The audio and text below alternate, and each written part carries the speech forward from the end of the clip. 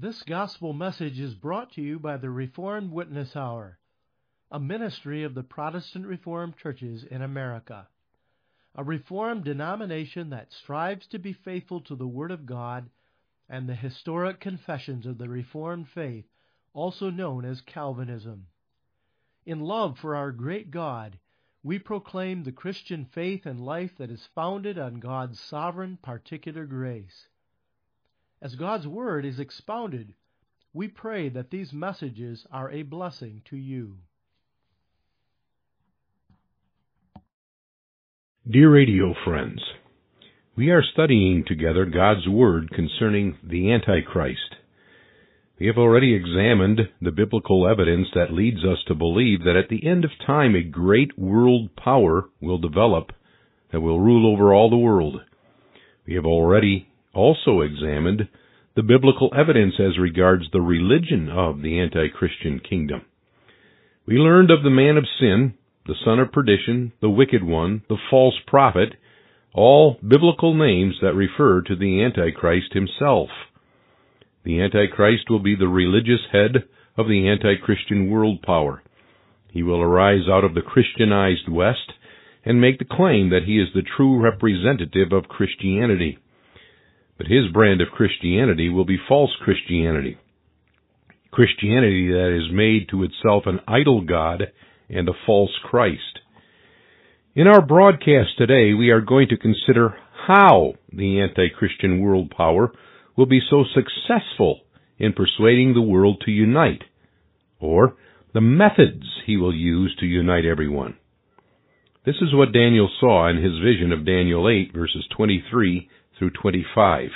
We read, "In the latter time of their kingdom, when the transgressors are come to the full, a king of fierce countenance and understanding dark sentences shall stand up.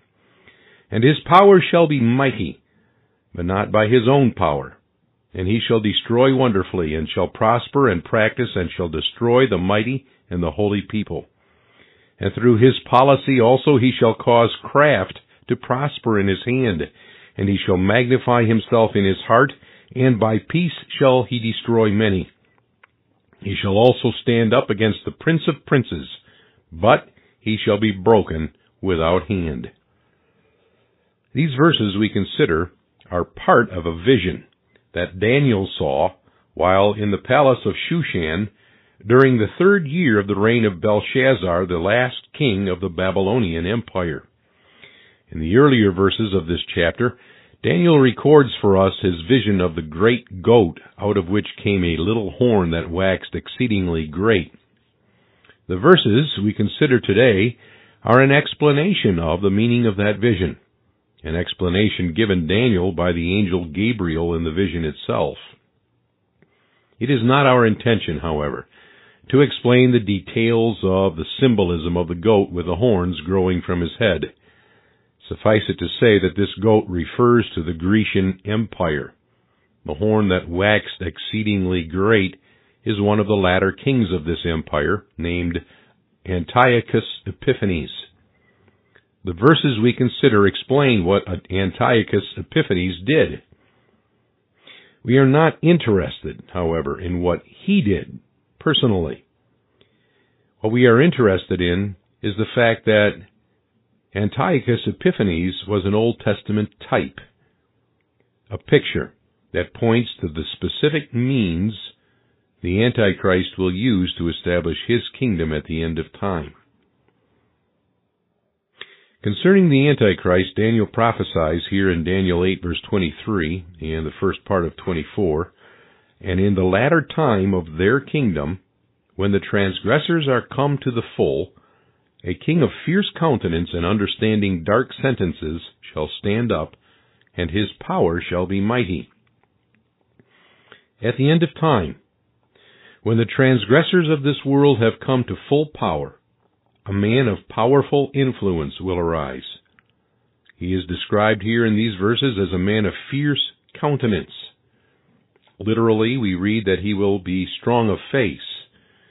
What is meant by this is that the head of the anti-Christian world power will be a man of extreme confidence and willpower. In verse 25 we read that he shall magnify himself in his heart. He will be convinced that he and his kingdom will have the answers to this world's problems. He will boldly stand before all the world and exude a certain conviction. He will attract people by means of his enthusiasm and charisma to trust him and rely on him. And more, we read, he will understand dark sentences.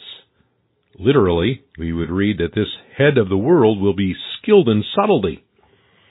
He will have an understanding of how to use subtlety to gain what he desires. This means, first of all, that this political figure will be perceptive. He will understand what causes offense on the one hand and what satisfies people on the other. To be subtle means, secondly, that he will be able to be elusive and perhaps even obscure in delicate situations. He will be a true politician. He will have a deep understanding of what makes our world and the various peoples of this world tick, and he will be skilled at stroking their egos in order to get his way. As a result, his power, we are told in verse 24, shall be mighty. This is not a redundancy in words. This phrase simply informs us that his power will be firm. It will be stable. The Hebrew term here refers to an old tree that is well rooted in the ground and stands firm against wind and weather. The kingdom that shall arise in the latter times shall be as a tree. It shall stand firm and unshaken. It will stand against all the criticism and propaganda leveled against it. We are told a little later in verse 24 that it shall prosper and practice, that is, accomplish its goals. This kingdom will be one of great prosperity and ability. It is striking that even here we learn what the Bible teaches us everywhere. We read at the beginning of verse 24, his power shall be mighty, but not by his own power. The power of the kingdom of Antichrist will not be its own power. It is the power of Satan himself that stands behind this kingdom, making it as powerful as it is. This is in keeping with 2 Thessalonians 2 and Revelation chapters 12 and 13. As a result of all this, the anti-Christian kingdom will be that of peace. That is what we learn in verse 25. Peace. Ah, yes, wonderful peace. Who does not want peace in the earth? It is the desire of almost every citizen of our country. How we can gain such peace is an issue that is debated, but we all would love peace. Well, by means of his power and by means of his subtlety, the anti-Christian kingdom will accomplish exactly that, worldwide peace. Actually, the specific type of peace that is spoken of here in this passage is that of ease, prosperity, and security. This world will enjoy earthly prosperity under the rule of the Antichrist. The world will feel secure, that is, protected from war, natural catastrophes, and disease. All of this will make the kingdom of Antichrist a very, very pleasant place to live. Who does not want these things to happen? All the world would love all of this. Even we could enjoy it all. The problem is, true Christianity will not fit into the scheme of things in this kingdom. The proper worship of the true God and of the true Savior, Jesus Christ, will be outlawed. True Christianity will be labeled as radical Christianity. The question remains, however, what is it that accomplishes this piece of our text? Consider the signs of Christ's second coming. Natural disasters have always characterized our world. The anti-Christian kingdom will make the promise to all peoples and lands of this world that it has the ability to overcome such disasters. It will boast in its technological ability to stop many of these disasters before they even take place. And if some escape, by belonging to this worldwide kingdom of man, you can rest secure in the fact that aid and assistance will be there in a moment's time. What about wars? Who dare make war with the peace? All war will cease to exist, since all nations will be under the rule of the great world power. If a nation threatens to make war with the beast, that nation will be quickly quelled into submission. What about radical and cultural divisions, or racial and cultural divisions? There will be laws, and the power to enforce such laws against such divisions and strife. Religious division? All those who do not conform to the laws governing all religion will also be outlawed. Disease and sickness? There will be scores of researchers and doctors and healthcare individuals that will aid and assist in overcoming disease, or at least be able to treat it. And this health care will be available for all the world. In other words, everything that has caused division and strife in the past that has kept this world from uniting will be overcome. The world will be at peace. It will have prosperity, ease, and security. All the signs that indicate the return of Christ, God will use, first of all, to give rise to the anti-Christian world power. This passage in Daniel tells us more concerning the anti-Christian kingdom, of course. Yes, the Antichrist himself will be a man skilled in subtlety. Yes, he will know how to conduct himself in touchy situations. He will be forceful as well as shrewd in his diplomacy. But verse 25 explains this whole matter further. In this verse, we learn of the means by which the anti-Christian kingdom will be able to influence and persuade the world to follow him for the desired peace. We are told in the King James Version of the Bible, through his policy also he shall cause craft to prosper in his hand. Now, this is archaic language and hard to understand for us. So, to put this language in simple terms, we would read, through prudence he shall cause deception to prosper. Through prudence he shall cause deception to prosper. Under the rule of Antichrist, deceit will prosper. The politics of this kingdom will prosper, will flourish, by means of his deceitfulness. Now, that is not such a strange thing anymore in politics today. What we the people see on the outside is not always what is going on in the inside of government. Politics today has become corrupt. Government officials boast of how Christian they are in their lives, yet in their decisions affecting our nation they use deceit and intrigue to ban Christianity in public life while promoting the false religions of the world. The anti-Christian world power will persuade the people of this world to follow after him because he will be good at deception. He will be prudent, skilled, cunning in causing deception to prosper. Prudent. Now that's a fitting word to describe the diplomacy of the Antichrist. Here is our own dictionary definition of that word. Number 1, shrewdness in the management of affairs. Number 2, skilled in the use of resources. And number 3, cautious as to danger or risk. The anti-Christian power will be shrewd. He will know how to manipulate the system and the people. He will be skilled using the resources, both political and religious, that are at his fingertips. He will know when to exercise caution when there is danger or risk of being exposed. This government will be an efficient one, that's for sure, a skilled one. We already see how government today is manipulating peoples and nations and religions. How pious it sounds to say that Christianity and Islam and Buddhism and Confucianism all are seeking the same thing. They all have one basic tenet to their religions: love the brother. Do good unto others as you would have them do to you. All people, all nations, all religions can share in that goal, right? Help the downtrodden, feed the hungry, care for the poor, comfort those who mourn, bind up the brokenhearted. That is the essence of all religion. That is the desire of those even who have no religion. Cannot we all get along? Ought not there to be a brotherhood of all men? It sounds pious. It sounds good. It is prudent language, but it is filled with deception. Because you see, all of this goodwill toward man is not in service to the true God of heaven and earth. It is in service to man. It has nothing to do with the kingdom of heaven.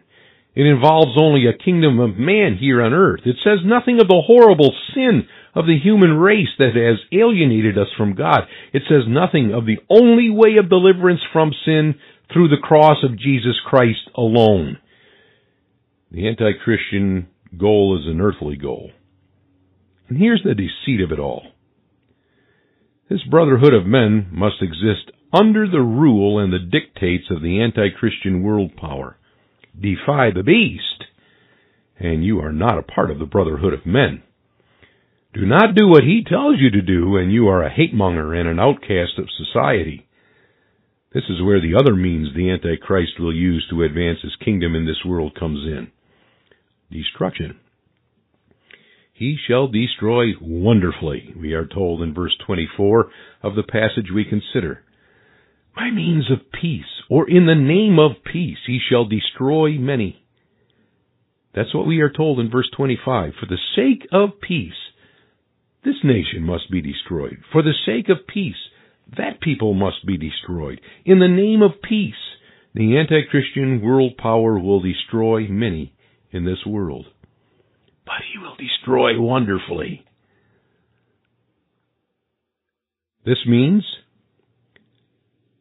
that in some way, the Antichrist is going to show an awesome way of destroying. It doesn't mean, of course, that in some way the Antichrist is going to make his destruction wonderful to those who go through it, or even wonderful for those who witness it. It simply refers to the fact that the means he uses to destroy will evoke wonder or amazement in those who experience or witness it. They will stand in awe at the power of the Antichrist. They will fear the kingdom that rules over them. They will be afraid to stand at odds with that kingdom. This does not mean that the anti-Christian kingdom is going to be barbaric. It will not appear that the head of such a kingdom is cruel and unreasonable.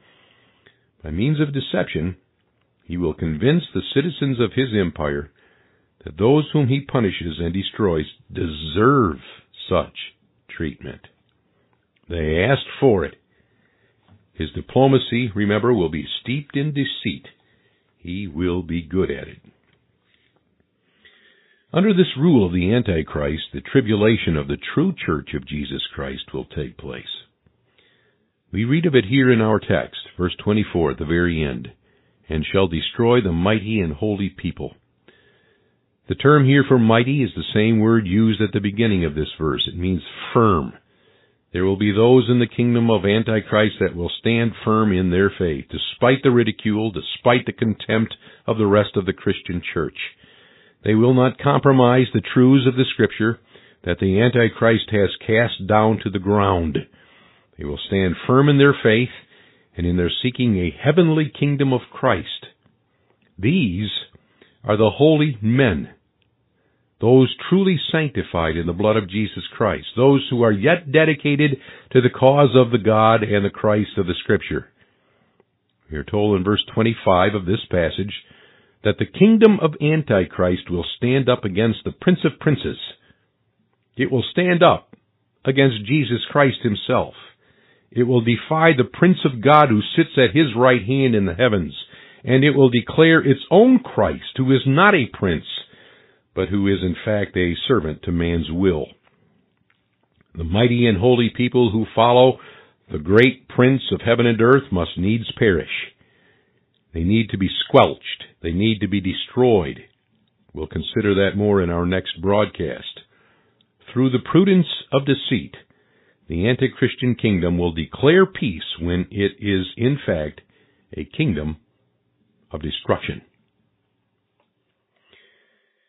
Jesus tells us that all they that take the sword shall perish by the sword.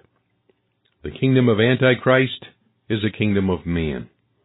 Its number is 666. That means that this kingdom will never reach its fullness. It cannot. It is a kingdom of sin and sin will not prosper for long.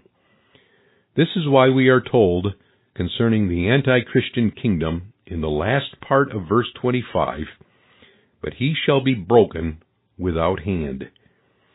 When Christ comes again, he will destroy this kingdom. We are told in 2 Thessalonians 2, verse 8, that the Antichrist will be consumed with the spirit of Christ's mouth and destroyed with the brightness of Christ's second coming. The destruction of this kingdom of man, therefore, will be a divine destruction, a destruction without human hand. God's hand will destroy that kingdom. Just as in the days of Noah, unbelieving man will be eating and drinking, marrying and giving in marriage. He will be carrying on business as usual, and God will come in sudden destruction. These last days are on us. Who is on the Lord's side?